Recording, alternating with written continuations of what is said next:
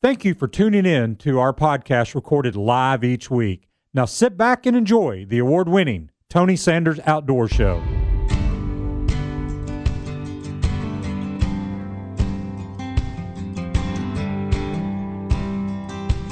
Tighten your life vests, strap into your tree stand, and get ready for the award-winning Tony Sanders Outdoors, your source for outdoor information, education, and entertainment.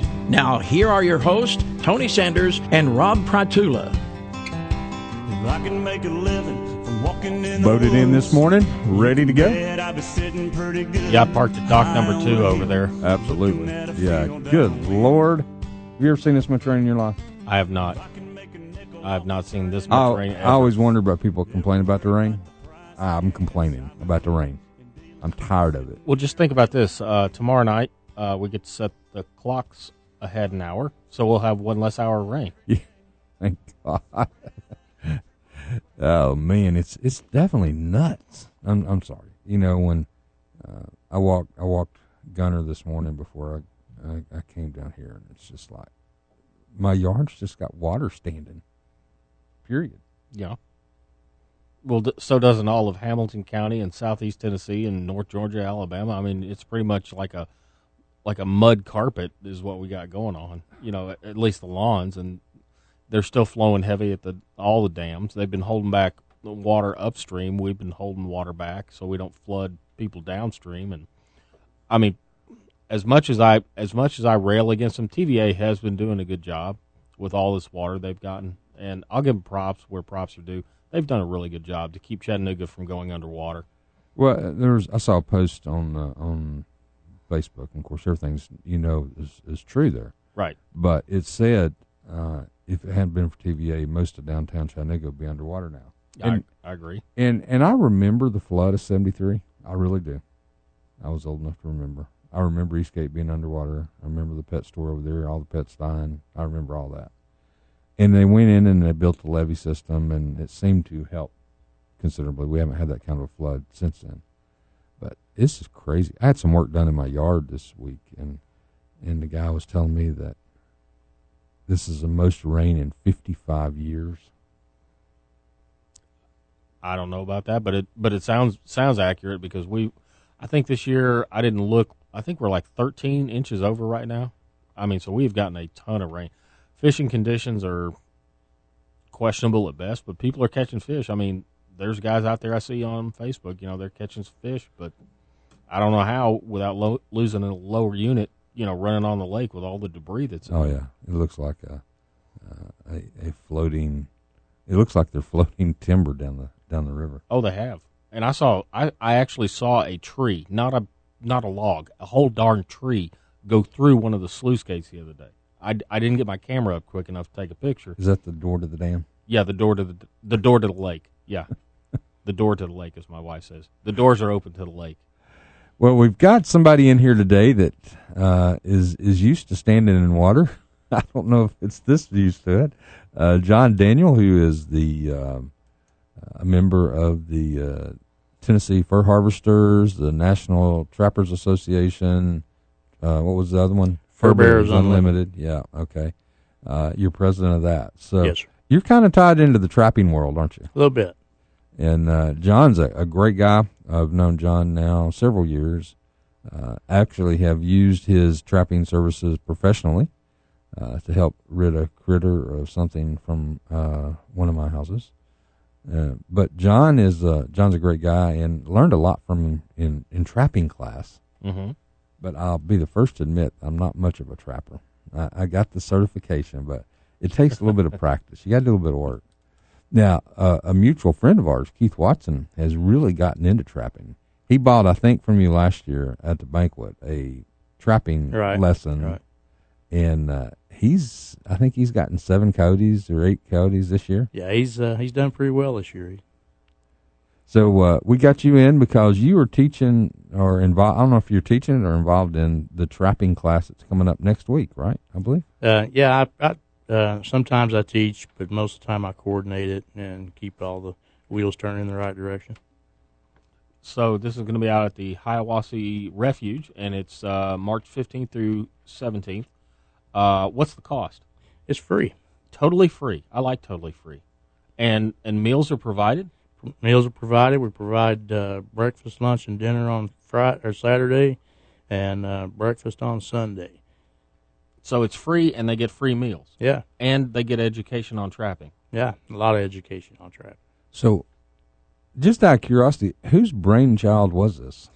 I trapped when I was a kid, and up through my 20s, and got married and started a business. When I did all those things, I didn't trap for several years, and when I got back into it, I started going to association meetings, and they would do demos at those meetings, and the guy he'd be a knowledgeable guy about what he was doing, and he would stand out there and he would say, "I want you to pretend there's a creek here, and there's this beaver slide on the creek," and I'm thinking, now, if I've never done this before, it's going to be hard for me to pretend there's a creek here and know what this beaver slide is.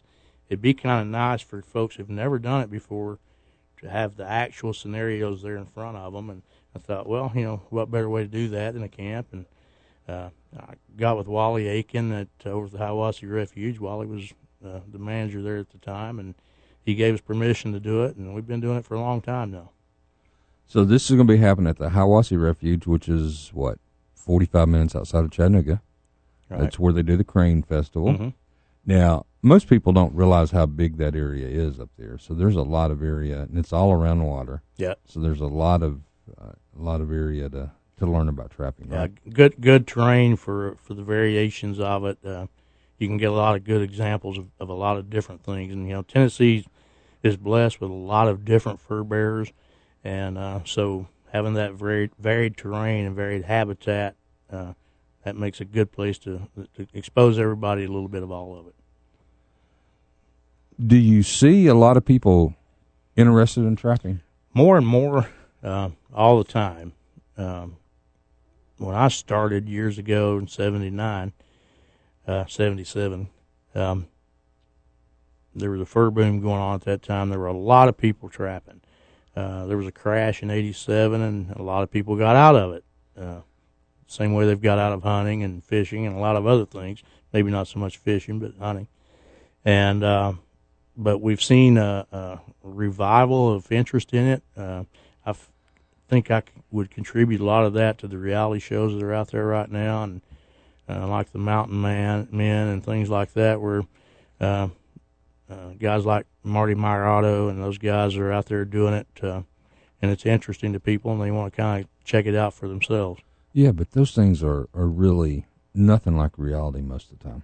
I know they're called reality shows, but I think that's a oxymoron. I had the pleasure of flying on Marty Mariotto's line with him last spring, and Marty's the real deal. Is he? Yeah, he's a smoke jumper in the summertime and a full-time trapper in the winter, and that's how he puts bread and butter on the table. Well, and that's kind of nice to hear. I was watching a TV show this morning before I came down here, and I'm not going to say which one it was, and I was so mad that this guy's on TV. Just because I think he's doing more harm than good. Yeah. And it is what it is, and I understand. I get entertainment. I get it. I understand. But I think there's a responsibility to also show some of the reality. And this guy you're talking about, maybe he does, and that's great. That's great. I've seen, there's one up in Alaska I've seen. Mm-hmm. And to me, now that may be reality. That's not a reality I want. And not so much the trapping side of it, it's the interaction of the people. I'm like, good Lord. Mm-hmm. I don't want to spend time around these guys. Well, I think what happens in a lot of those scenarios is the producers have to have an entertainment factor there. And there's a lot of scripted things that's not really a part of it that that kind of maybe doesn't put the best light on some of the reality of it. And who was the guy you were talking about? Marty Marotto. And where's his show from? He's in Alaska. Alaska? He's out of Fairbanks. Okay. It's on the Discovery Channel. Yeah. He's a part of, there's about 4 different guys. There's a guy in North Carolina and Montana, So how was that, running that line up there with him, different than what you do down here? I didn't actually run the line with him. I actually flew over his line. He's got a little cub that he runs his line out of. Okay. And he just took me up flying. His season had just ended when I was up there last year. But a lot different than here. Well, they've also got a lot of other fur bearers up there, like martins, which we don't have here. I mean, we've got, minks on the river banks per se, and we've got otter and we've got beaver.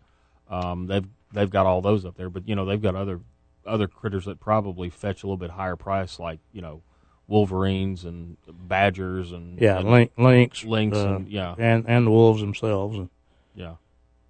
So there's going to be a difference, obviously, in price for, let's say, a marten hide versus our river mink. Right. There is, and more people in the retail side would recognize the marten as a sable. Which is actually what that the market side calls a marten. Gotcha. I always called them martens. I didn't know they were sable. Now I know. I learned some already this morning. We're not even 10 minutes into the show. That's great. I think we need to dispel a quick I don't know, not rumor, but a quick thing. The traps nowadays, you can actually target stuff and you can let stuff go. It's not the interlocking sharp jaws of trapping. I mean, I think that's what a lot of people think. They've seen the coyote and the roadrunner, or some cartoon, and there's a bear trap and it's got these sharp steel interlocking teeth. You can actually let stuff go with no damage if you get what I'm going to call bycatch. It's a good example of that is the river otter here in Tennessee. Those river otter predominantly came from Louisiana and Missouri, and they were captured in those states with foothold traps and reintroduced here in Tennessee for the reintroduction of the river otter. One of the most successful fur bearer reintroductions into our state, and that was done with a foothold trap. So what I'm saying is that it doesn't necessarily kill the animal, and they don't gnaw their leg off every time. No, it's ultimately you want the animal. So if there's nothing there but a foot, what do you have? So that there's a thing called best management practices out there, or BMPs, that was developed because of international concerns, and they did a 10-year study on specific traps on specific species. And what they did, they found the best systems, the best traps to use and recommend for those different species. We actually had some rule changes in Tennessee year before last, and we used those BMPs to justify those changes. Swiveling systems, laminations, offset jaws, there's a bunch of variables that goes into that. And what was happening in the old days, it's like everything else, things evolve. And what was happening in those old days and original days of trapping, when this country was new and trapping was new in this country, more so than an animal chewing its leg off, is that trap was knotting up and tangling up, and there was no give to it, and they would break their leg, and then with just that loose skin, that's what would happen. But all that's improved. Those type of things have been put to a minimum. It's just like deer hunting or anything else, that you're going to have a missed shot with a bow every now and then, or a gun. It's a part of it. It's part of life. Road accidents. There's a lot of hazards out there to wildlife. Oh yeah. I think there's a lot of myths, and that's one of the things I'm glad you're on the show. I want to dispel a lot of those myths, because I think there's a lot of them still out there. There is. And I'll be first to admit that before I started learning about it, I had some of those myths. So, but you're right. It's very scientific too. You don't just go out there and throw a trap out there and something comes and steps in it. I mean, animals are smart. There's a lot of work that goes into setting it up. It's because of the varying species of fur bearers. A successful trapper has to have a lot of knowledge of animal habits, behaviors, habitats, proper tools for the target species. There's a lot of things there that goes into it, and a lot of education behind it. We're going to get into that and all kinds of stuff.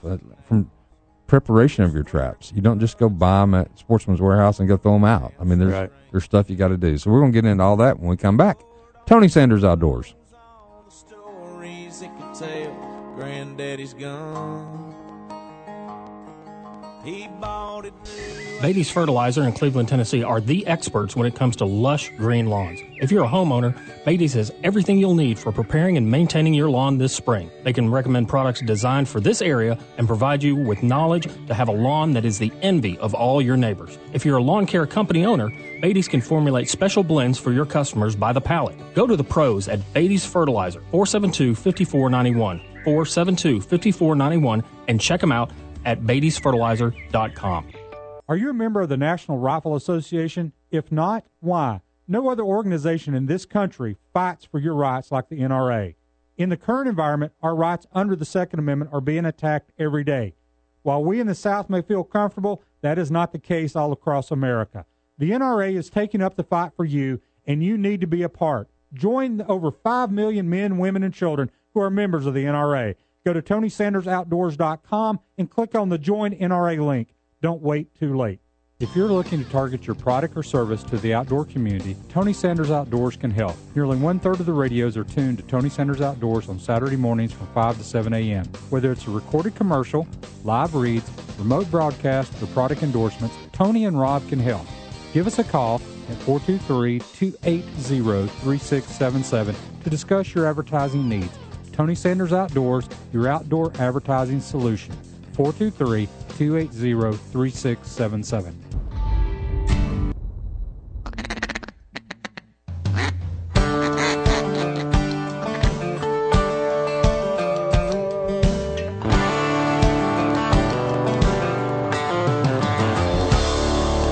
Here come the ducks. Welcome back.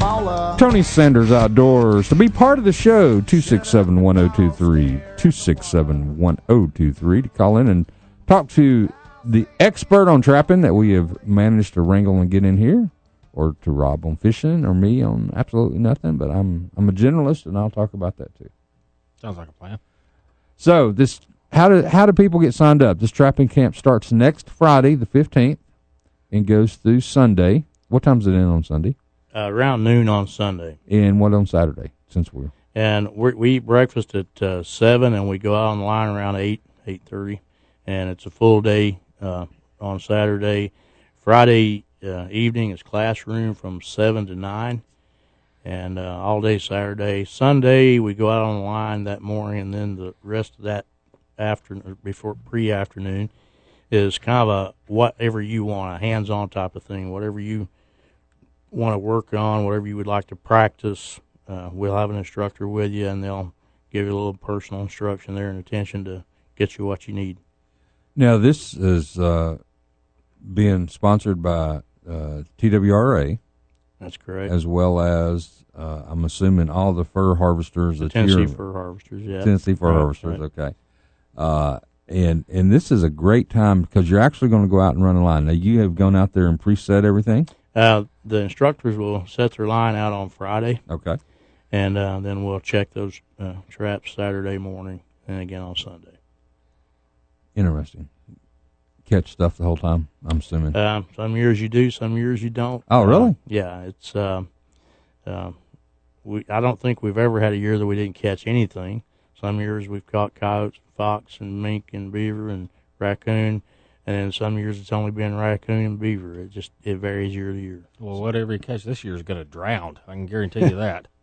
Are you going to, I guess you're going to go over all the kind of traps, like the foothold trap and the, We're going to do all of it. Kyle Walling is going to be there Friday evening, Officer Kyle Walling, and he's going to talk about rules and regulations. And we have a PowerPoint that we do that just kind of goes over trapping A to Z. Saturday we run the line. We teach trap modification, fur handling, snare building, snare setting, dirt hole sets, flat sets, water sets. If it has to do with trapping in Tennessee, it'll be there.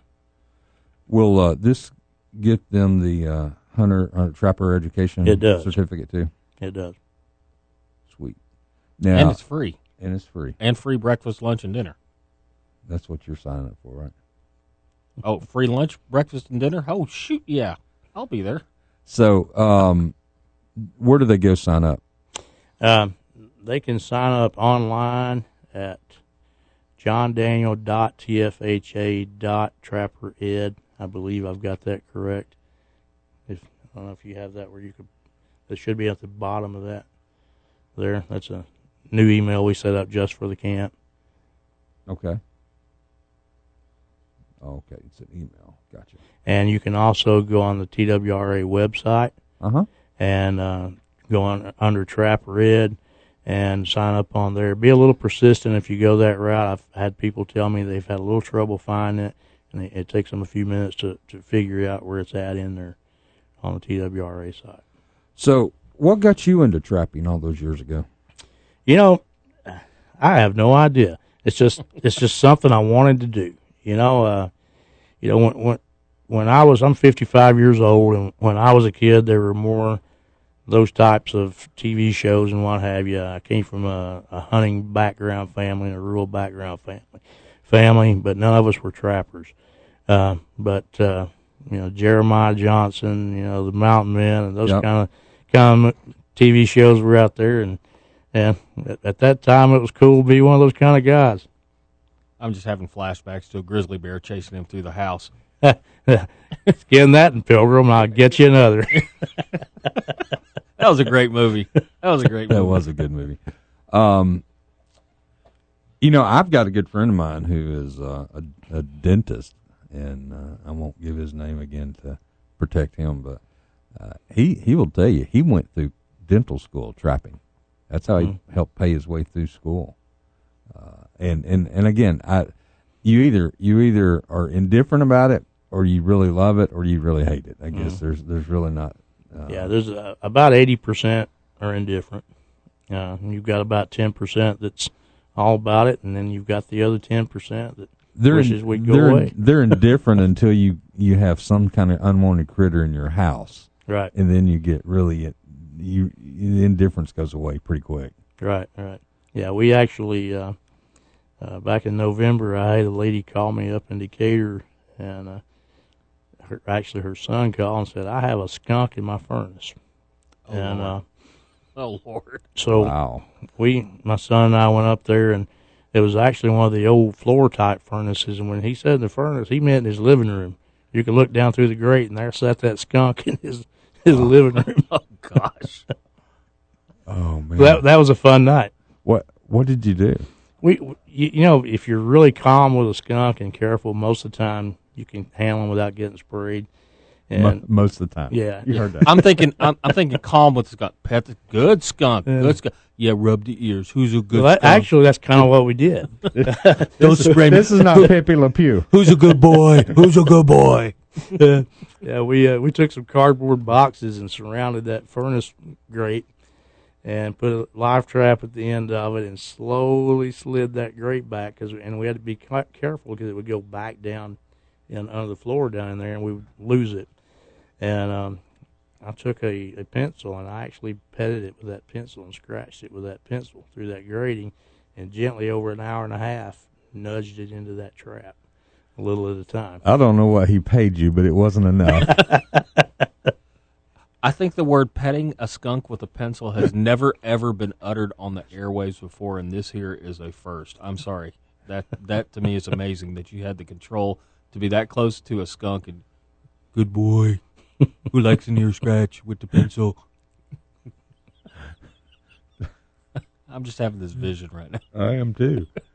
And I'm just imagining, how tired you were after an hour and a half because your muscles had to be ready to spring in case he raised that tail to spray.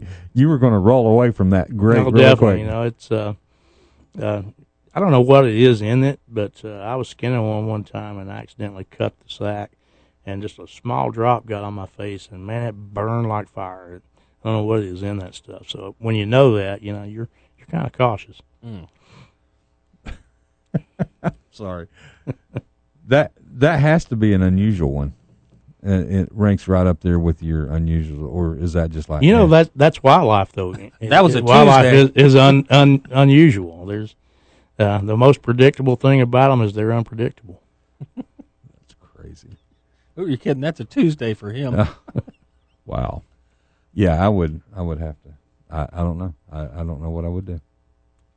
The only ones I've seen that frighten me, I've watched some of these trapping shows, and I've watched some other shows that deal with trapping, and these guys come up on, they've set a line, and they come up on a badger, or they come up on a wolverine, something that could, like literally, chew your leg off as a human being. And these critters are not small, and they're, I know it takes larger traps to trap those, and there's a specific set for these particular animals. But seeing these ones that have like huge teeth, and then you talked about people actually trapping wolves. These are things that could do a person harm. I mean, don't get me wrong. I don't want to get sprayed by a skunk. That could do me harm for a period of time. But, I'm going to get over that. But if something chews my foot off, that's a different story. And, granted, we don't have wolverines or badgers around here, but, we've got – have you ever encountered something that was just really ornery? Bobcat is a very aggressive animal. Okay. And, for predator control purposes as well as fur, we trap quite a few bobcats, and they're pretty aggressive. All right. We're going to go pay a bill. I'm going to think about the skunk in the grate. Hey, I got a skunk in my grate. Who do I call? Let's call John. You got a pencil? 267-1023, 267-1023 to be part of the show. We'll be right back. Started to drop so many, I twisted my ankle walking to the stand. Everywhere you look was a sweet persimmon, big around as a Florida lemon, was a whitetail grocery store all over the land. Spring will soon be here, and you know what that means, grilling and barbecues. You can get everything you need at Don's Meat Shop, 6408 Dixon Pike. Don has steaks such as T-bone, porterhouse, ribeyes, and many, many more. You can pick up kebabs, chicken, burgers, pork chops, roasts, or fish, and try out their seafood. Be sure to try their summer sausage snack sticks. Don has quality meats and great cooking advice, so give him a call at 423-842-1256. Don's is open 6 days a week, closed Tuesdays. Check him out at donsmeatshop.com, and be sure to like him on Facebook.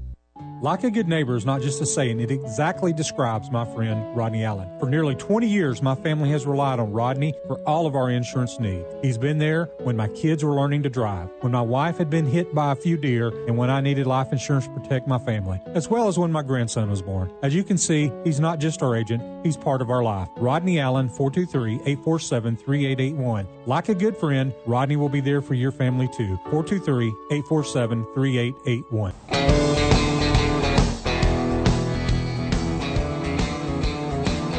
Welcome back. Tony Sanders Outdoors, hanging out with John Daniel from the all kinds of fur trapping harvesting groups. So why do people trap, John? There's a lot of conservation and preservation all rolled up into that word trapping. Okay. So there's a lot of reasons for it, a lot of different reasons for it. One, it's a part of our heritage, a part of our tradition, just like hunting is, and fishing, various other outdoor activities. Two, it's the best management tool for fur-bearing animals, and anybody that knows anything about wild ecosystems know that you have to have a balance all the way throughout to have a good, healthy ecosystem. So that's another good reason for it. Predator management on your turkey nest and your fawn crops and things like that, that's also an important thing. And skunks digging in your yard and getting inside your registers in your house. Your furnace, yeah, in your house, yeah. We talked earlier about the movie, and I think everybody, when you think about trapping, you think about the movie Jeremiah Johnson. That was his living. That's how he made his living in that movie. Not many people are making a living from trapping anymore. It's a much smaller percentage than it used to be. There are the longliners still out there that make and most of those guys state hop, and they migrate from north to south. No, wait a minute. Tell everybody what a long line is, because you've said that a couple of times. A longliner is somebody that runs 100 traps or more, and normally a 100-mile line, and they run that on a daily basis. And they're truly making their living with a trap. All right, so besides getting rid of skunks out of registers in your house, where do you make money with trapping? You can make there's a lot of different parts of it. It's if you do an animal correctly that you're harvesting, and you're harvesting the surplus animals, you're not out there trying to eradicate. You're trying to manage and balance. But the meat from a beaver, the castor from a beaver. The castor from a beaver is actually USDA food grade. Raspberry flavoring comes from beaver castor, a lot of it. Not as much as it used to. No. Diabetic medicine comes from the glands from mink. The felt on your pool table is possum fur. No. Yeah. No. I told you possum is awesome. Also banjos used to, before the synthetic was made from possum and groundhog. Possum fur? Yeah. So in some high dollar house around here, there's a pool table with possum fur on it. Yeah. That's funny.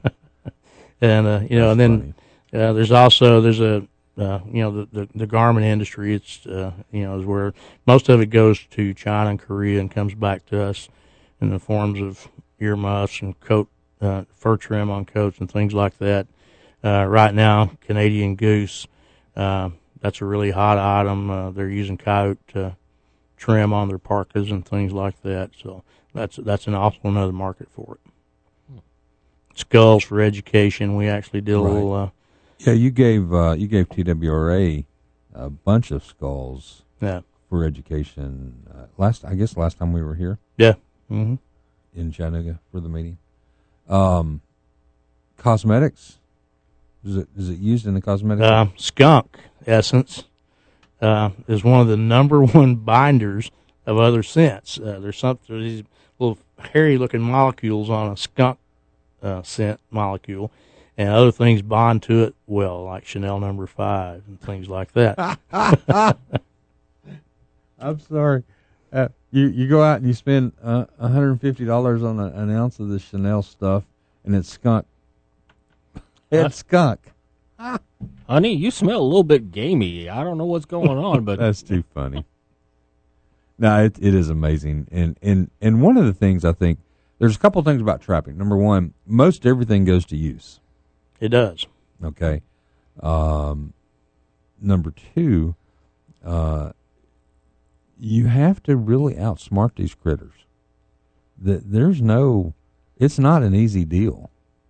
And the more I got into it, and that's probably why I didn't do a whole lot of it. It's like, man, you got to be smart to work against this thing and catch it. Yeah, there's a lot of variables that goes into it. For instance, pan tension. If you're trapping coyotes and what we'll call non-target species, which in that case could be a raccoon, a possum, or a skunk, you adjust your pan tension so it takes that heavier coyote to get in your trap. You got to know about what that right amount is, because too light and you're catching all those things that you don't want to catch. Too heavy and you're not going to catch the coyote.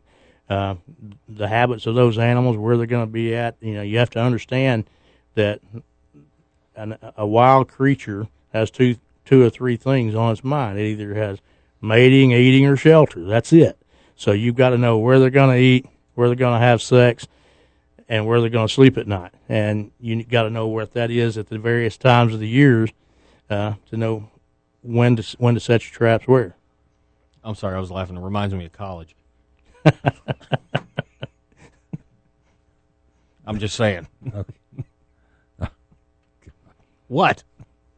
Anyway, and that's and you got to make the presentation just right.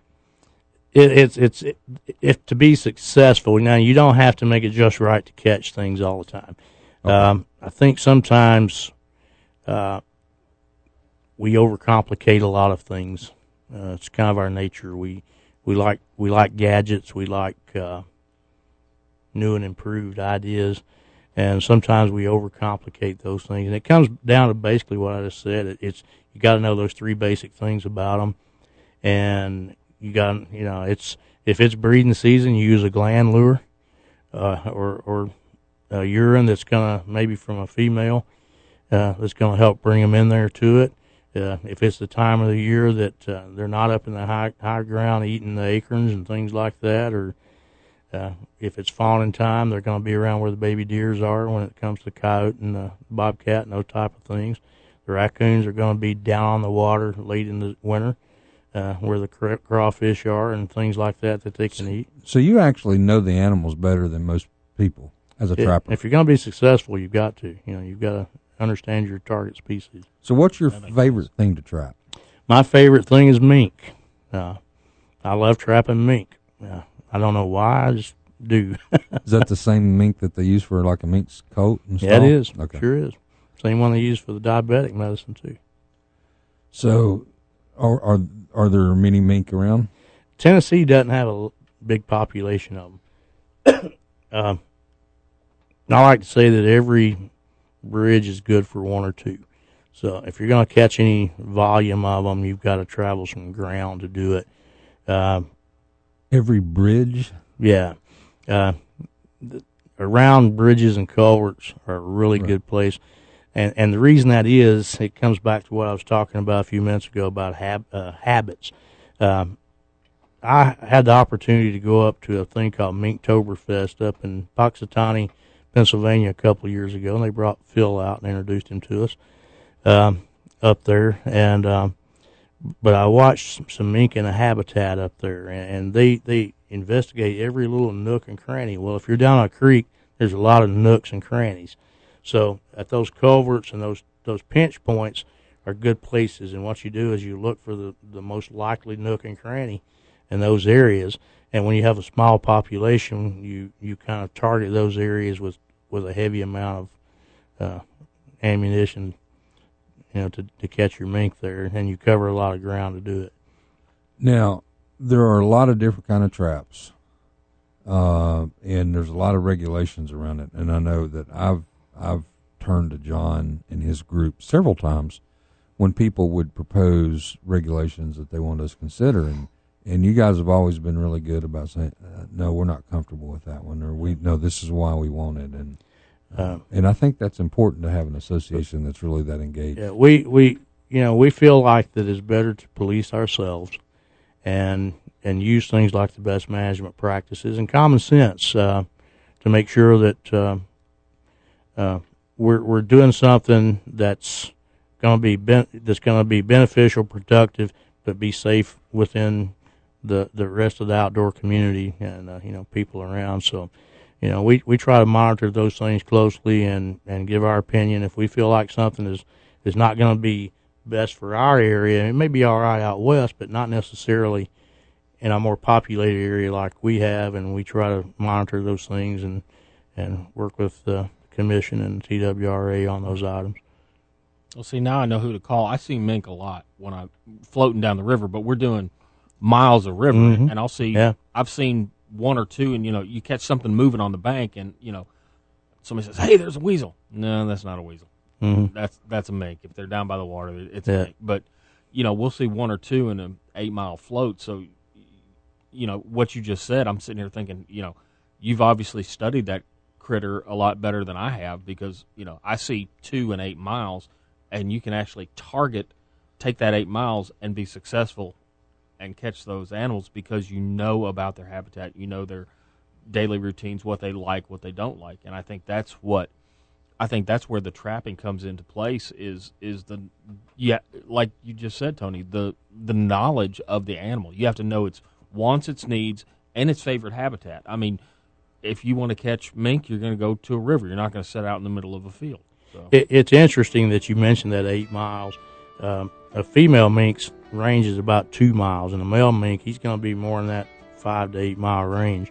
So when you're seeing a pair like that, that stretch is probably what you're going to have in that area, not too many more than that in our part of the country. All right. We'll be right back, and we'll take Beaver Man, who's trapped a few things in his day, I believe. Killed a few beavers. Yeah. We'll be right back. Of hunting in our veins, talking about what might happen on opening day. If you need any outdoor supplies, there's only one place to go, Sportsman's Warehouse. They have all the equipment you need, as well as a friendly, knowledgeable staff to assist you. If you want a firearm, then check out the thousands of guns they have on the shelf. If you don't see one you want, go to sportsmanswarehouse.com. Choose from over 6,700 models they have, and they will ship it directly to the store. Everyday low prices, no shipping charges, and no processing fees. Sportsman's Warehouse, the great indoors for those who love the great outdoors, Highway 153 and Lee Highway. Beatty's Fertilizer in Cleveland, Tennessee are the experts when it comes to lush green lawn. If you're a homeowner, Beatty's has everything you'll need for preparing and maintaining your lawn this spring. They can recommend products designed specifically for this area and provide you with the knowledge to have the lawn that will be the envy of all your neighbors. Don't go buy a bag of something that may or may not work from a big box store. Beatty's has years of local knowledge and knows what will work in this area. Trust the local experts in fertilizer to assist you with your lawn. Make your neighbors really jealous. Call Beatty's. If you're a lawn care company owner or are on a landscaping crew, Beatty's can formulate special blends for your customers by the pallet. Your customers will be happy with the great results, and so will you. Call Beatty's for more information on bulk fertilizer for your lawn care company. Minimum quantities required. So whether you're a homeowner, lawn care company, or just like digging around in the yard, go with the pros at Beatty's Fertilizer. 472-5491, 472-5491, and check them out at Beatty'sFertilizer.com.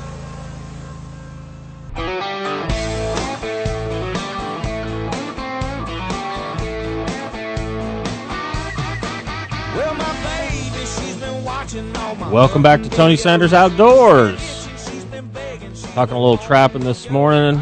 Talking a lot of trapping this morning. And if you want to give us a call, 267-1023. We're talking with John Daniel, Tennessee Fur Harvesters Association, and many other groups. But we're going to go straight to the phone, and we're going to talk to Beaverman. Beaverman, how you doing, sir?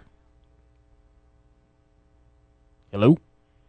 Beaverman. There we go. There we go. How are you doing, buddy? I'm well. Good. How about you, gentlemen? Doing well, sir. Doing well. Your guest spoke a little while back about how the otter reintroduction was such had been such a success, and I would politely argue that yes, it may have been a success for the otters. However, it has been at the great detriment of the wild native trout population in the North River and Tellico Basin. Granted, the Tellico River gets the intensive stocking program, but North River and many of the other tributaries are all wild trout streams that You are I've correct. fished for a number of years. I have a good friend who has fished North River for well over 50 years, and he said it is absolutely worse than it's ever been because of the otters. Mm-hmm. You can't find a fish in there that's more than about 6 inches long. And you could consistently catch a lot of fish in that river. And you know, every once in a while you'd honk onto a 14 or 15 inch wild fish, which is a trophy in and of itself. Oh yeah, most definitely. In a small creek like that, but the otter population just taken over.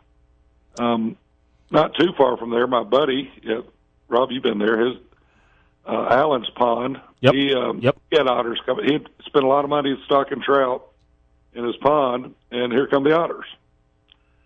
And it didn't make him mad that they ate his trout that he'd paid for, but it made him mad because they'd eat his trout and then sit up on the deck that he himself had just painted, and then they crap on his deck. that made him madder than anything. Otter's going to do what Otter's going to do, but they ought not do that. But I will say that. But they're also on the Toccoa as well. I've seen several sets of otters down in the Toccoa in North Georgia. I mean, his statement is that, I mean, it's been successful, so what do we do now? He's right. And like I said earlier in the show, trapping is the best tool for managing fur bear species. Most fur bears are predators. A lot of people don't think of a predator as being an otter or a raccoon or something like that, or even a skunk, but they're predators. And they have to be managed like everything else. A good example of that is the wolves out in the northern states and the western states. That's been a big issue, especially out around Yellowstone. They established that the carrying capacity for those wolves were about 200 breeding pairs, or 250 breeding pairs. And I think they're more up around 15 or 1,800 breeding pairs now, so they become problematic on the elk and moose populations out there because under the Endangered Species Act, they were not allowed to be managed properly after they met their carrying capacity. So, Right. we have to be aware of what a carrying capacity is for these different species. Otter are native to Tennessee, so we want the native species here. And the coyote are not native to Tennessee. So Really? no, they're not. The red wolf was native to Tennessee, but the coyote was not a native species. They're an invasive species in our state. But the otter was native, and we want them here. We want the trout here, so we've got to get out there and manage them. And trapping's the best tool to do that But with. can you trap in the national forest? I don't believe you can unless you have. Well, now that's not exactly true. There is a seat like in Cherokee. There is a season in Cherokee, so you can trap in Cherokee at a certain time of the year in designated areas. Right. There. All right. Yeah, well, it's I know y'all got to roll. Yep. Anyway, interesting in the conversation. I'll see y'all after a while. All righty, bud. Thank you, sir. Bye-bye. Bye. I did not know they were non-indigenous. Yeah. I did not know that I always thought coyotes were indigenous. No, I learned something this morning. They're an invasive. That's why we can trap them year round or hunt them year round here, because they're a non-native species to Tennessee. I didn't. Where did they come from? The Southwest, or? Well, they were in the Southwest and the West and in the northern states. Yeah. But we did not have them here. With the absence of wolves, species like the coyote were able to move in because they had no natural predators. You mean the top tier predators? Right. Okay. Because we used to have mountain lions here way back when, and they were the top tier, and I'm sure they kept the other animals at bay per se. But since we killed off all the pumas or cougars or whatever you want to call them, and coyotes are so adaptive. Oh yeah. I mean they can live right in the middle of town, and they do quite often.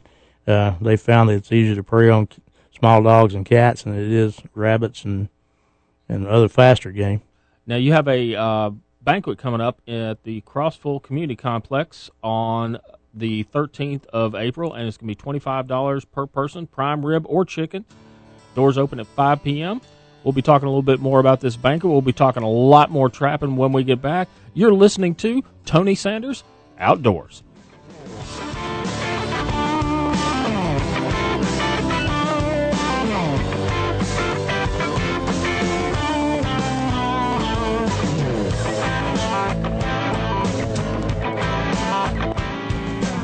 Well, every spring for 5 long years I've been. Don't stop that podcast now. That's only one half of the show. We'll be right back with the second half of Tony Sanders Outdoors.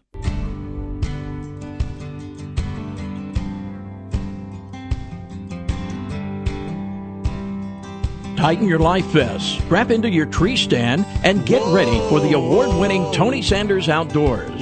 Your source for outdoor information, education, and entertainment. Now, here are your hosts, Tony Sanders and Rob Pratula. Welcome back. Tony Sanders Outdoors. Hanging out on this rainy Saturday morning, which would be any Saturday in the last 24 months, it seems like. We need 3 months of no rain. Yeah, I would agree with that, but basically I think we need 3 months with very little rain, but we can't go 3 months without rain. So Why not? I think It's going to take 3 months for the. It's going to take 3 months for the stupid thing to. We got to have a little bit for the hay fields to grow. Yeah, that's what I was. We got to have some. I mean, all right, I'll concede. But not on a Saturday. Not on a Saturday, midnight till 4 a.m. Tuesday, Wednesday. That's fine. Tuesday and Wednesday. Yeah, that's fine. That'll work. Or every other Tuesday and Wednesday. Yeah, that'll work too. We are over though. Heck, I'm not surprised if you wouldn't catch a trout in one of your traps right now. Yeah. Well, the first thing you ask him if he's been setting his traps out on the road. Might as well. I mean, you may catch some catfish or something in some of your traps. Actually, if you kind of watch up and down 27, there's a lot of beaver on the side of the road. Oh gosh, ran over right now. There was one up. There was a beaver killed up on Access Road the other day. I saw it. Yeah, they're displaced because of all the flooding. Mm-hmm. I hadn't thought about that, and I was going to ask you how does this much water affect you? I mean, obviously the water, when you look at some of the creeks, they're way out of the banks. Yeah, most of my trapping is done along the Tennessee rivers and its tributaries, so it's really put a damper on my season this year. It's been floodwaters most of the season. Of course, season ended the 28th of February, so. Speaking of which, if you don't have your new license, you're out of compliance. So get your new license.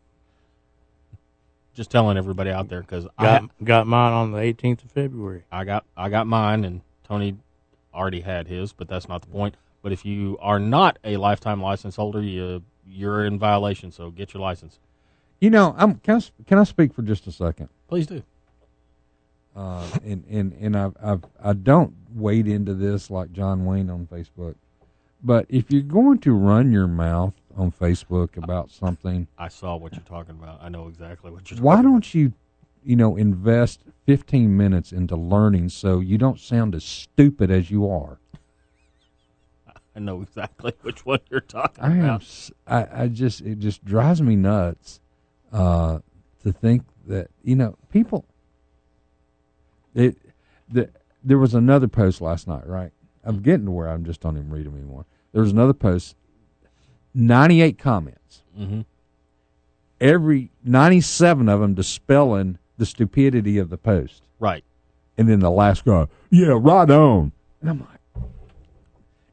if there's 98 comments, read a few of them. Right. But there's a lot of people out there that think they know everything.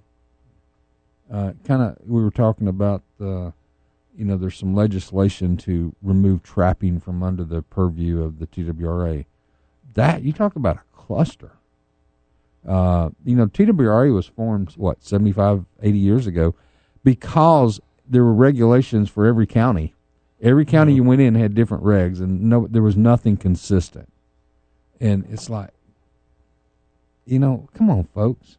Just because something happens that you don't like and you want to go and change the rules and regs.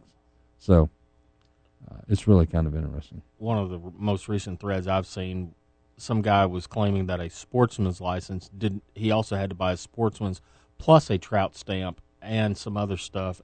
And I'm sitting there thinking to myself, read the description. Was that on a deer hunting site? Yeah, I think I read that. Yeah, I think it was. that one particular one was, and he was going for trout.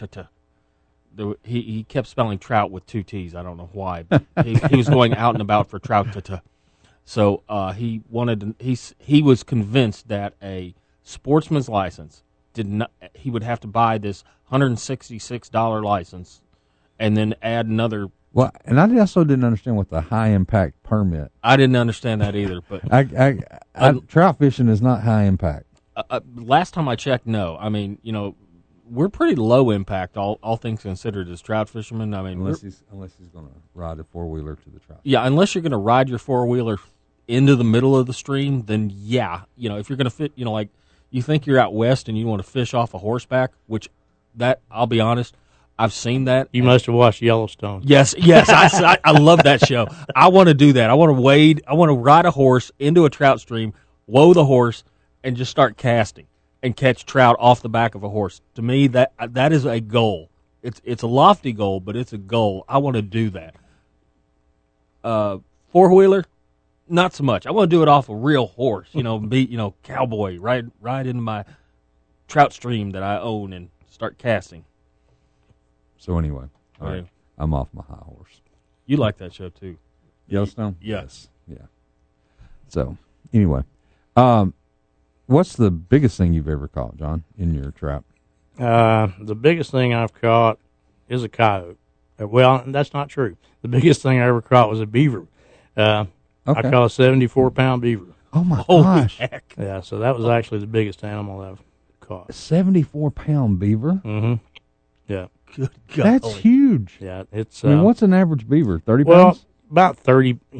30 pounds would be considered a bigger beaver. You have a lot of 50-pounders, and they're, especially in our part of the country, that's getting to be on the big side. But I caught a 74-pounder one time. My son was, I think he was 9 or 10 years old at the time, It was as big as he was. I've got a picture of him holding it, and it was as big as him. Wow. Golly. That's huge. I'm surprised the beaver trap held.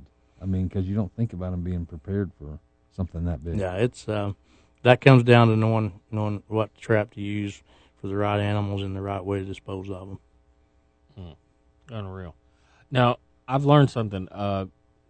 Coyotes are not indigenous to this area, and not being indigenous, I've noticed an influx of armadillos. Yeah. They probably need to be managed at some point because they're an invasive species. And they carry leprosy, right? Correct. I think that's a myth. Actually, it's true, but it's very, very, very unlikely. It's rare. It's like if you catch a prairie dog. Prairie dogs are the predominant carriers of bubonic plague. And every year there are 20 to 40 cases in the U.S. of bubonic plague, and most of them come from fleas that were on prairie dogs. But you have to find the right prairie dog and the right fleas. So theoretically, yes, but statistically, no. Right. Okay. But I'm not petting an armadillo. So. Well, good. They make nice candy dishes. I've always possum on a half shell. Yeah, pretty much. Do you use the armadillo for? No. For fly tying? No, I don't. No. No. We're going to lose a lot of people that really thought we were a serious show. Yeah.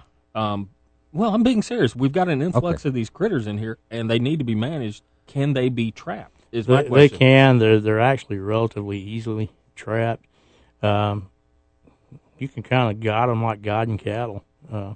If you know their travel way, and it's pretty easy to know their travel way because they have predefined trails even through people's yards, and that they use, and they just kind of follow one behind the other, and you can put a little fencing up into your live trap, and they'll just follow that fence right around and walk into the trap.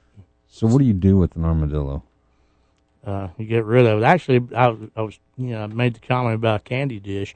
That's kind of a popular thing right now. They shell those things out and make bowls and different things out of them. They use the scales for jewelry and all sorts of things.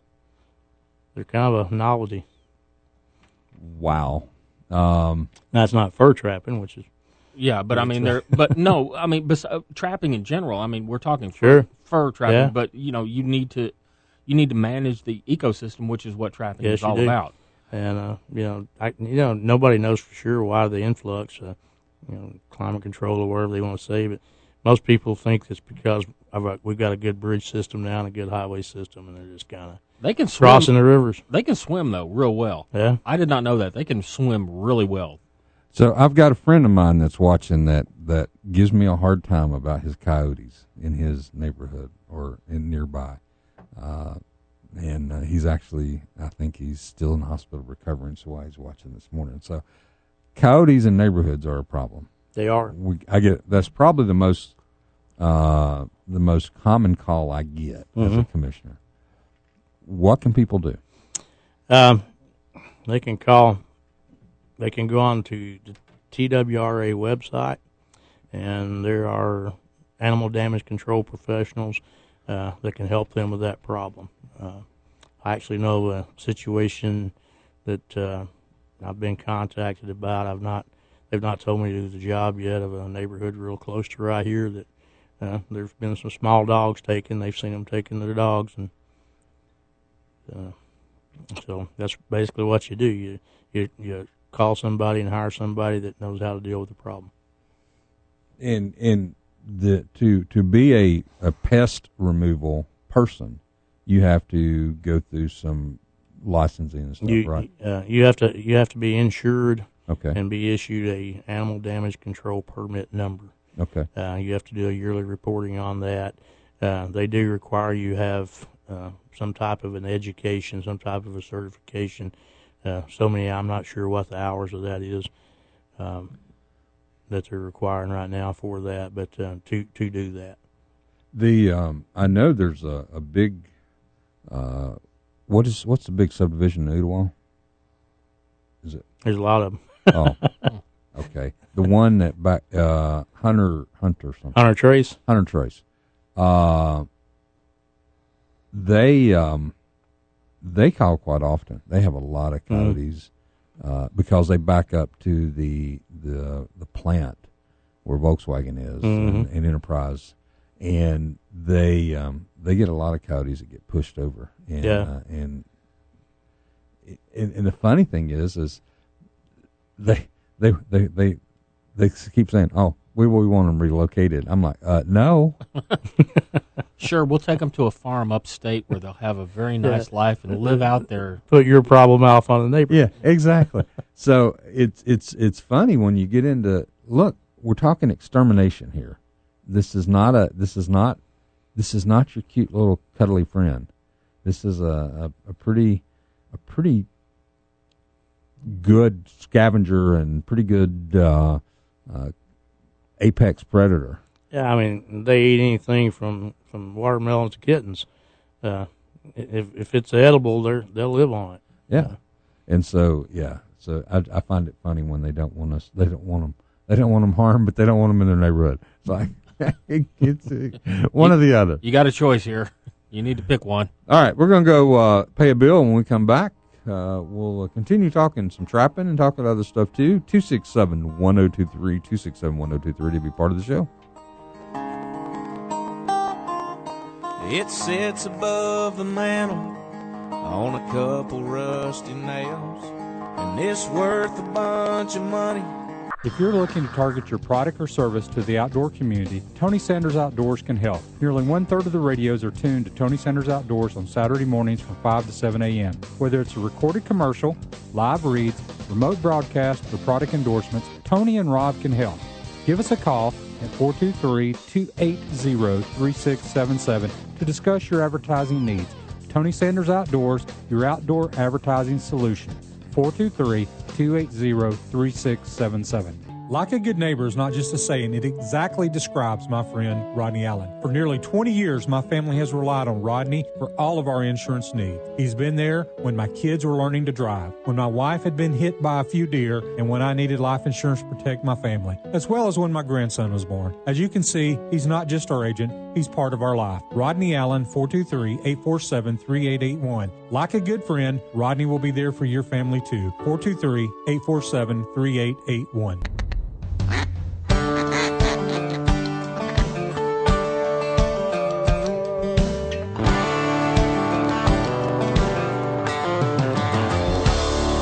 Welcome back. Tony Sanders Outdoors. Hanging out with you on this Saturday morning. Hey, big shout out to our friends at Sportsman's Warehouse. Last week was balloon popping. Wasn't that last week? It was. Or was that the week before? Nope, last weekend. Yeah, went balloon popping last week. Got a really cool gun. What'd you get? I got a Keltec, that 40 caliber, that's kind of built on a Glock deal. Nice. Yeah, it's a little collapsible rifle. It's all the bad stuff that everybody thinks. I was out there and I was proud to have it. I was out there this week getting a fly box because I'm tying up a fly box for SCI, so I needed a fly box and some materials. So I went out and got my materials at Sportsman's Warehouse so I can tie up some flies for their Night of the Hunter that's coming up. Well, you should have gone on Poppin' Balloon Day, and then that may have been free. Well, it could have been. And they have traps there. We kind of teased it earlier. So I go into a store and I buy traps. I don't just go and throw those out, right? No, you don't. And because they're sold in a store doesn't necessarily mean they're legal in your state. So you need to make sure you're familiar with the regs in your Good state. Yep. A lot of steel-jawed traps, foothold traps, have a 1/8 inch jaw thickness, and in Tennessee you have to have a 1/4 inch minimum jaw thickness from top to bottom of that jaw. So if you buy that trap and that jaw is under that 1/4 inch, you have to do something called laminate it, which basically you're welding another piece of metal on that. It gives you a wider surface, and the reason for that makes that a more humane trap for your target species. Right. Let's go to the phones here. Hey, John, how are you? Good morning, guys. How are you all? Good. Good. I got a question about trapping these coyotes. All right, man. Let's fire it up. Let's go catch them. Well, I get it about trapping a solo animal, but I've got a lot of woods right around my house here in Collegedale, and we've got a pack that seems to run through here on a fairly regular basis because I can hear them right outside my back door. Is it possible to trap a pack like that? You I mean, can't. Not obviously you not can. at one time, but coyotes don't. Not trying to be too technical, but coyotes don't run in packs. They run more in family units. So probably what you have there is a mom and a dad, and maybe last year's pups that haven't completely dispersed yet. When the pups start coming a little later on, those young ones are going to break up and kind of go their own way a little bit more. But yeah, that's the thing about trapping. You can shoot them if you're in an area that you can shoot them, but most of the time you're going to get one. That's what's going to happen. If you know their habits and you know how to set for them, you can actually catch that whole family unit right there on your property. Usually when I hear them, it's during the nighttime, mostly within a couple of hours after sunset, and it'll be like they've made a kill or something because you'll hear them all yapping really, really loud, really, really quickly for about a minute, and then they stop. Mm-hmm. They're actually communicating with other coyotes on other ridges. And other family units is what they're doing when they're doing that for the most part. After you've learned it a little bit, you can tell if they're hunting or if they're communicating. But that's what they're doing. Yeah. They're kind of locating each other. I'm not sure what they're doing. I just know I hear a bunch of them out there, and sometimes they're probably not 75 feet off my back fence line, and other times they're a little further away. But then you won't hear them for maybe a month, and then you'll hear them 2 or 3 nights in a row, and then they'll be gone again. Mm-hmm. So they can be trapped. They can be trapped. Are you in a subdivision? Are you rural, or what's your situation? Yeah, no, I'm in a subdivision that backs up to about 800 acres of farmland. Mm-hmm. Just about a half a mile as the crow flies east of White Oak Mountain. Okay. So what you're going to need to do is come down to our trapper training camp next weekend and get all the education you need to do that, and then contact that landowner, get permission to get over on that 800 acres there, and put you. Coyotes range, they run in a circle, and if you can kind of picture the Olympic flag, those circles overlap each other, and those overlapping points, that's where you can take advantage of that. And what you're looking for a lot of scat in a roadway that's where those two circles overlap, and that's a really good place to catch them in that area there. Yeah. There you go, John. That other subdivision you were talking about in Ooltewah's Flagstone, that's a big one where people see a lot of coyotes over there as well. Gotcha. All right, cool. Yeah. John, thank you, man. All right, buddy, thank you. All right, see you. Hey, Kevin. Hey, just want to let you guys know about the 7th annual archery tournament today for the Hamilton County kids. This is the group that has been shooting for about 8 years now. We'll have over 100 kids showing up from all over Hamilton County to come and compete against each other today. Where's it going to be at, Kevin? It's going to be at Boyd Buchanan School. Okay. And this will be our first year to actually involve the 3D shooting. Oh, wow. For the National Archery in the Schools program. So we actually be running 2 tournaments at the same time. Well, that'd be cool. What time does it all get started? Well, the first flight starts at 8, and the last flight starts at 12:30. So we've got kids from elementary through high school shooting today. Are you having them shoot from boats today? No, everybody's got to do the swimmies. Oh, okay. Yeah, just to be safe. No, that's a great program, and I'm glad to hear that. And so that is today at Boyd Buchanan, starting at 8 a.m. Starting at 8 o'clock and running till 12:30 with the last flight. The nice thing about it is between the sponsorships and the help, the kids don't pay a dime. That's awesome. To compete. There's no entry fee for the moms and dads to come and watch their kids shoot. It's probably one of the least expensive sports that we've got out there right now. That sounds awesome. Kevin, thank you so much. All right, man. All right, see you. That's a great program. Mm-hmm. Awesome. anything that gets the kids involved is a good thing, you know. Absolutely. All right. You want to run down the calendar real quick? Yeah, they're having a free trapper training camp, which we've talked about, out at the Hiawassee Refuge on the 15th, 16th, and 17th. Pre-registration is required. Go to TWRA, or can they call you? They can. 595-0986 if you want to sign up for this trapping class that we've been talking about. On the 23rd of March, the Night of the Hunter for SCI. It's going to be at the Chattanooga Convention Center starting at 5 p.m. On the 6th of April, Chattanooga Ducks Unlimited Great Outdoors Festival is going to be out at Covey Creek Farms. If you have a youth, son, daughter, grandson, granddaughter, niece, nephew, get them out to this event because it is going to be super kid-friendly, and there's going to be a lot going on. That's going to be the 6th of April. It starts at 11 a.m. 11 a.m. And on the 13th, the Fur Bearers Unlimited Banquet is going to be up at the Crossville Community Complex. $25 to get in the door. They're going to be having prime rib or chicken, your choice. Doors open at 5 p.m. And on May 4th, the Sportsman's Warehouse Dream Tournament going out of Chester Frost State Park at Safe Light. Always fun, and then we usually broadcast live from that one. I would imagine we will be again this year. You want to place your bets now if it's going to be rain, sleet, snow, or hail? Because we've been out there and everything. It's hard to say. I've worn shorts and I've worn a parka. So it depends on. It just depends. Yeah, it's a. The money is on raining. You're on raining? I'm on raining. I'm on cold. I'm going to vote for cold. Cold and rain. No, I'm just voting cold. Oh, okay. Because I'm going to be out there in coat and tie this year again.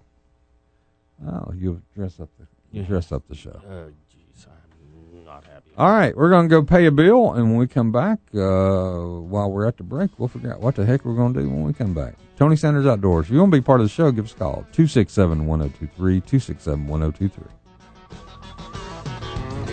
Last year we had a bumper crop when them white oak acorns started to drop. So many I twisted my ankle walking through the stand. Everywhere you look was a sweet persimmon. Big around as a Florida lemon was a whitetail grocery store all over the land. Sportsman's Warehouse is a perfect place to shop for all your outdoor equipment. No matter the season, Sportsman's Warehouse friendly staff and knowledgeable experts can assist you in finding what you need for your adventure. If you're a hunter, angler, boater, hiker, camper, or need clothing or shoes, Sportsman's Warehouse has just what you need. If you're looking for a firearm, Sportsman's Warehouse has over 1,000 guns in the store. Now, if you don't see one you want, you can go to sportsmanswarehouse.com and select from over 6,700 guns offered online. Then you can have it shipped directly to the store, everyday low prices, no shipping charges, and no processing fees. Don't forget to sign up and register for the Sportsman's Warehouse Loyalty Card. This will give you points towards gift cards and special promotions, as well as keeping you informed of upcoming events.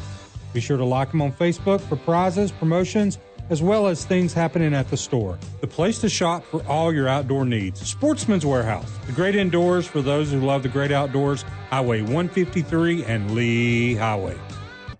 Beatty's Fertilizer in Cleveland, Tennessee are the experts when it comes to lush green lawns. If you're a homeowner, Beatty's has everything you'll need for preparing and maintaining your lawn this spring. They can recommend products designed for this area and provide you with knowledge to have a lawn that is the envy of all your neighbors. If you're a lawn care company owner, Beatty's can formulate special blends for your customers by the pallet. Go to the pros at Beatty's Fertilizer, 472-5491, 472-5491, and check them out at Beatty'sFertilizer.com.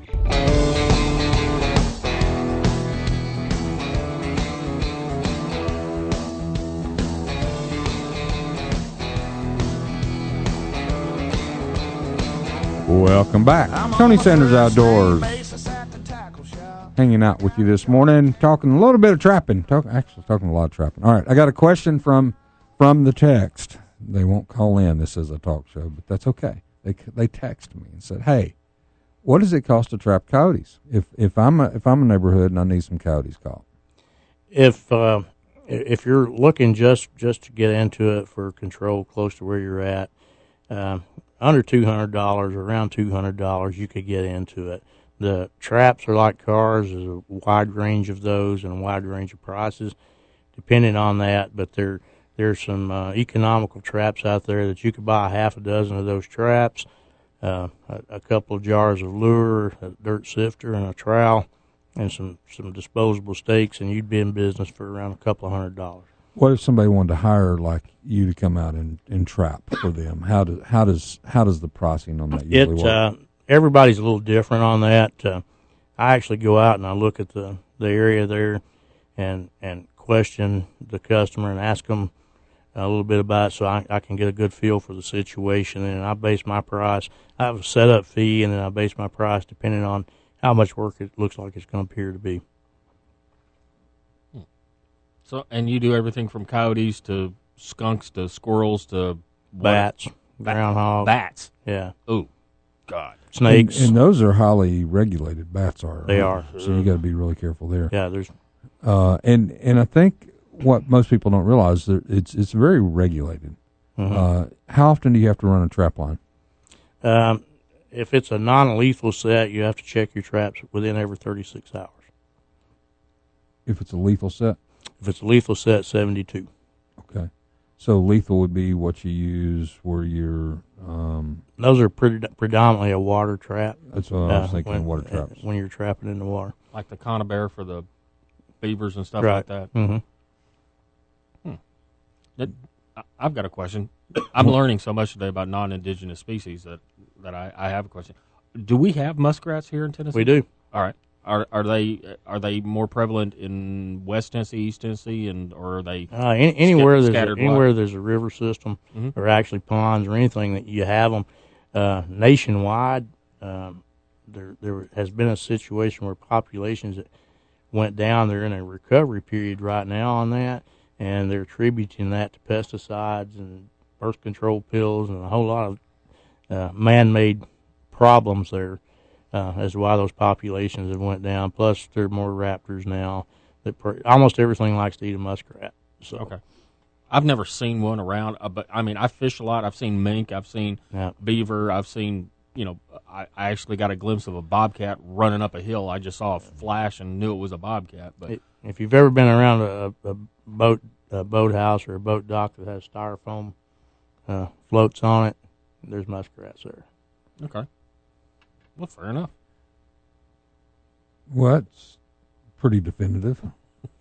I'll take his word for it. He knows what he's talking about. So, and so those you have to track or trap on shore, right at the water's edge. Is that where you're trapping? Or in their runways and in their den entrances. There's variable ways that you do that. There's actually a float that you can build and actually put them out in the water, and they'll come up on those floats, and you can catch them on those floats. Hey, they're out sunning, and you catch them. I've never seen one here. I haven't, but I mean, you may have seen them thinking they were mink when they were swimming. Could have been. That's highly possible. But I know what a mink looks like, and I always see them, like almost snaking their way through the roots on the bank. Yeah, and everybody says, "Oh, it's a weasel." Well, yeah, they're weasel-esque in body shape. They look like a weasel, but I could tell them. A weasel's about a half or even less than half the size of a mink. Really? Mm-hmm. Okay. Cool. So I've just never seen a muskrat out there. If I saw one, I'd probably, When they're swimming too, a lot of times at a distance they look like the head of a beaver. Okay. Well, maybe some of the beavers. They're almost the exact same color as a beaver. Yeah. Because we use their fur a lot in tying, and it's great fur to tie fishing flies with. See, I need to get it. I need to get your business card before we get out of here. So if you have any animals that you don't particularly need, I could use some. Okay. Use a little fur here.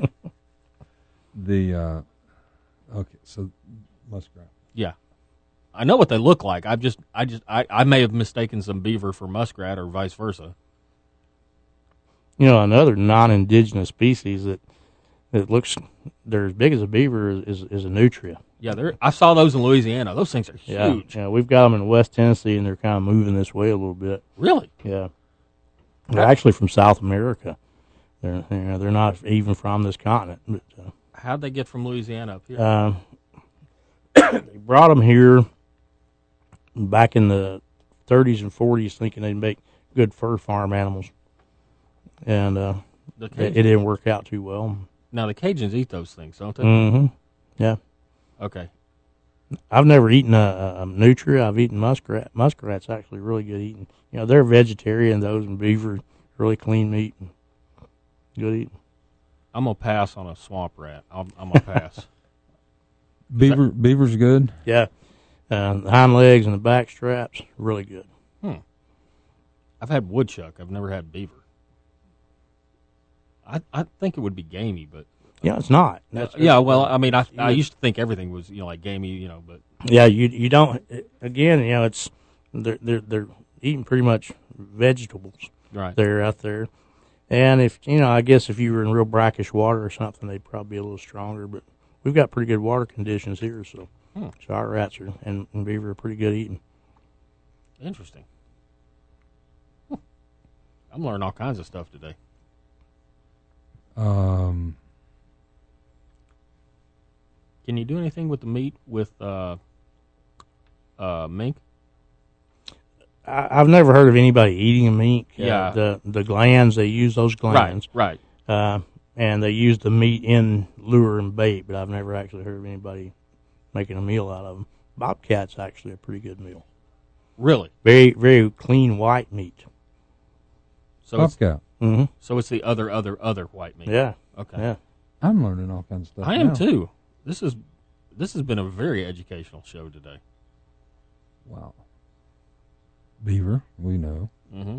Muskrat, I would have never thought about that. Bobcat, I'd never thought about that. I knew people ate nutria, but I'm not going to touch that thing. I'm sorry. That's like, you know, there's certain people that eat certain fish. You know, Mm-hmm. You Right. know, I'm not a big fan of carp. Never had carp. Probably am never going to try carp. But you said there was a story that we put on Tony Sanders Outdoors about, was it the University of Indiana? Mm-hmm. One of the Illinois. University of Illinois. Yeah, they're catching the big head carp and serving them in the restaurant cafeteria, and everybody says they're really, really good. Oh yeah. Yeah, the invasive carp that have swum upstream. Right.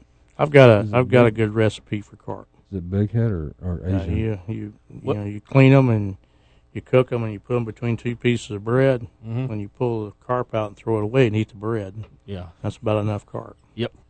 That's pretty much what I heard. I heard it was you roast them on a cedar plank, you toss the fish and then eat the wood. Right. So You guys are giving Asian carp a bad name. no, just regular carp. No, Okay. I've never had Asian carp. I will try it. I mean, They feed Asian carp out in California to the school students. Oh yeah. The fish sticks that you get. Absolutely. well, they're going to get a lot of them Lent's coming up, so you're going to get them every Friday. That applesauce and mac and cheese, baby. That's the way it was when I was a kid. Every Friday, applesauce, fish sticks, mac and cheese. Okay. Didn't you have that growing up? No. Oh, maybe it was just me. Okay, fair enough. All right. We're going to go pay the final bill of the day, and when we come back, we'll wrap up the show. Tony Sanders Outdoors will be right back.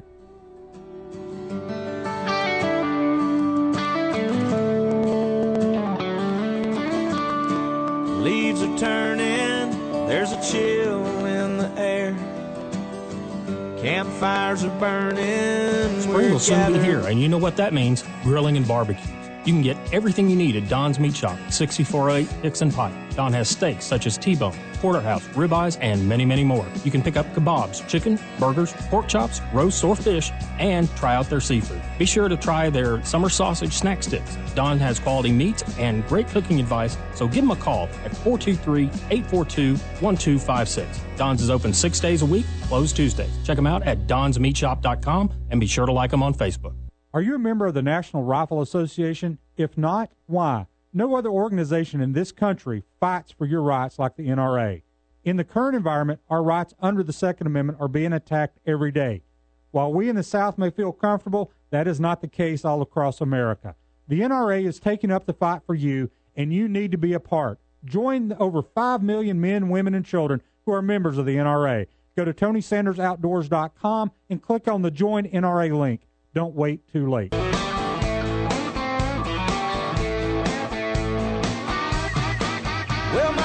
All right, welcome back. Tony Sanders Outdoors, wrapping it up on this Saturday morning. Now, we wanted to talk about your Fur Bears Unlimited banquet coming up in Crossville. Mm-hmm. We've mentioned it, but now we're going to talk about it. Fur Bearers Unlimited is the 501c sister of the National Trappers Association, and our mission is conservation and education. We've actually have been looking into partnering with the TWRA on some land acquisitions in the near future. We want to put the message out there about trapping, and that trapping is the number one tool for fur bearer management, and is a good, humane way of managing fur bearers, and the need for that management for an overall health of an ecosystem, wildlife ecosystem. We are looking into the possibility of doing some online library type situations and keeping books like Trap Lines North and Two Logs Crossing, those kind of books that you no longer see in the libraries, keeping those books around for young people to read for their entertainment and also education. This banquet is a twofold fundraiser. It helps raise money for Fur Bearers Unlimited, also the Tennessee Fur Harvesters Association, to help us do things like these trapper training camps that we're doing this weekend. Plus, we do probably about 35 educational booths across the state throughout the year, and this helps us fund those booths. Cool. And it's the community center. Is that the big complex there? It's where they have the fair there, the Cumberland County Fair. Yeah, gotcha. There's two buildings there. This is the larger building that they have their exhibits in. It's a really nice facility there. That's where Friends of NRA has their banquet. There. I think the NWTF has a chapter banquet there as well. Right. Coming up pretty soon. It's good facility, good place to do it. We've got a caterer that's going to bring prime rib and chicken there for everybody to eat. We're going to have live auctions, silent auction, raffles, and games. And it's going to be a fun night, and it's for a good cause. It helps, further promotion of outdoor type activities like hunting and trapping, which is an important thing. We need to keep everything going in the right direction, preserve our heritage, and promote what we do. Tell everybody how to get into the Trapper class that comes up on Friday, Saturday, and Sunday of this coming week. You can either go on to the TWRA's website and sign up through their Hunter Ed online sign up, or you can send me an email at johndaniel.tfha.trappered@gmail.com, and or you can call me at 423-595-0986 and get signed up. Friday night is classroom from 7 to 9. We go over laws, regulations, ethics, associations, the types of traps, a little bit of history on trapping, that kind of a thing. Saturday morning, we eat breakfast at 7 o'clock, and we'll have trailers with straw bales on them, and everybody loads up on the trailers, and we actually go out and run the trap line. We stop at the different sets. Our instructors talk about why they made that particular set and what the target animal was at that set, and have time for question and answers. If they've caught something, they'll talk about that. That takes usually about a half a day, and then we come back up around the viewing area. We do fur handling, trap modification, snare building, just a wide array of things there around the viewing area. And we usually have a fish fry on Saturday night there for dinner. And then Sunday morning we go out and run the line. We run it pretty quickly on Sunday morning, and then it's more of a one-on-one type session for the last part of the camp. We usually try to adjourn by around noon on Sunday. Sounds great.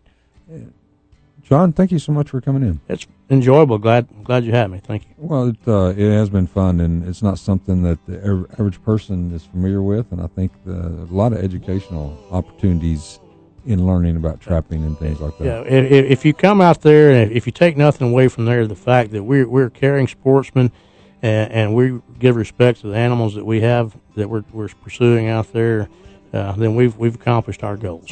Cool. Rob, anything else? Change your clocks, change your batteries, and your smoke detector. That's it. All right.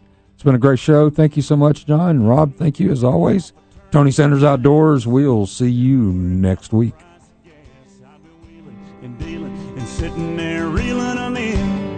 You have been listening to a podcast of the award-winning Tony Sanders Outdoor Show. Please subscribe to our service to get updated shows weekly throughout the year. Like us on all the social medias to keep up with what's going on Tony Sanders Outdoors.